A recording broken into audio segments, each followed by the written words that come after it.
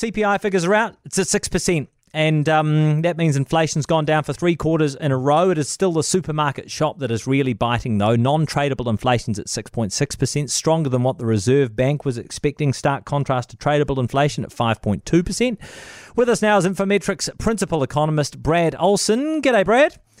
Good evening. What do you reckon? Oh, look, I mean, like you said, it's come down. It's in that moderating phase. That is good news, but still, when you look through the numbers, 6% is not a nice number, and probably the worry for me when we look through the figures is that a lot of that moderation has come through as fuel prices have dropped, and we know that aside from fuel, all of the essential costs are still going up.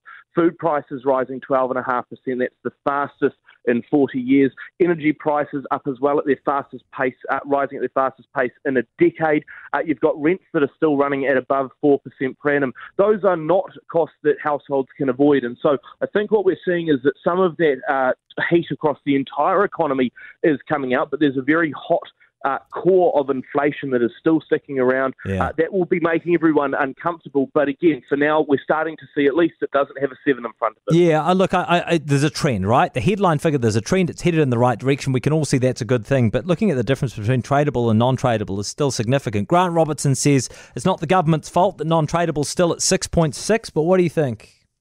Look, I think it highlights that sort of stickiness that has prevailed. I think it highlights as well that for the government, there is still always a need, especially at the moment, to be very careful and considerate with the money that is going out there into the economy. Remember, you take that non-tradable inflation figure, 1.3% quarter on quarter, you look at that over a year and you're still getting a fairly ugly inflation print at that point. And so I guess the worry that's starting to emerge, and the question we're now asking ourselves is, okay, we've got it off 7, great start. Yeah. Where does it land? Do we actually get it back in that target box of 1 to 3? What happens if it sits persistently at 4? How much further might we have to go? And I think, again, the challenge that comes through and what we're starting to see is that some parts of the economy aren't able to put prices up as much. We saw a bit more discounting coming forward again and less intense pricing pressures for sort of more discretionary spends, bigger appliances and what have you. But it's those cores. You cannot avoid food costs. You can't avoid energy or rent. And if that's the case, I think there are a lot of households out there that are still hurting quite a lot. It highlights that there is still, I think, pain to come as well for households as they refix their mortgages. We're not over with this yet. I don't want to paint it as, we've solved it. Again, prices have still risen, just at a less intense pace. All right. Thanks for your time as always. That is Infometrics principal economist Brad Olsen.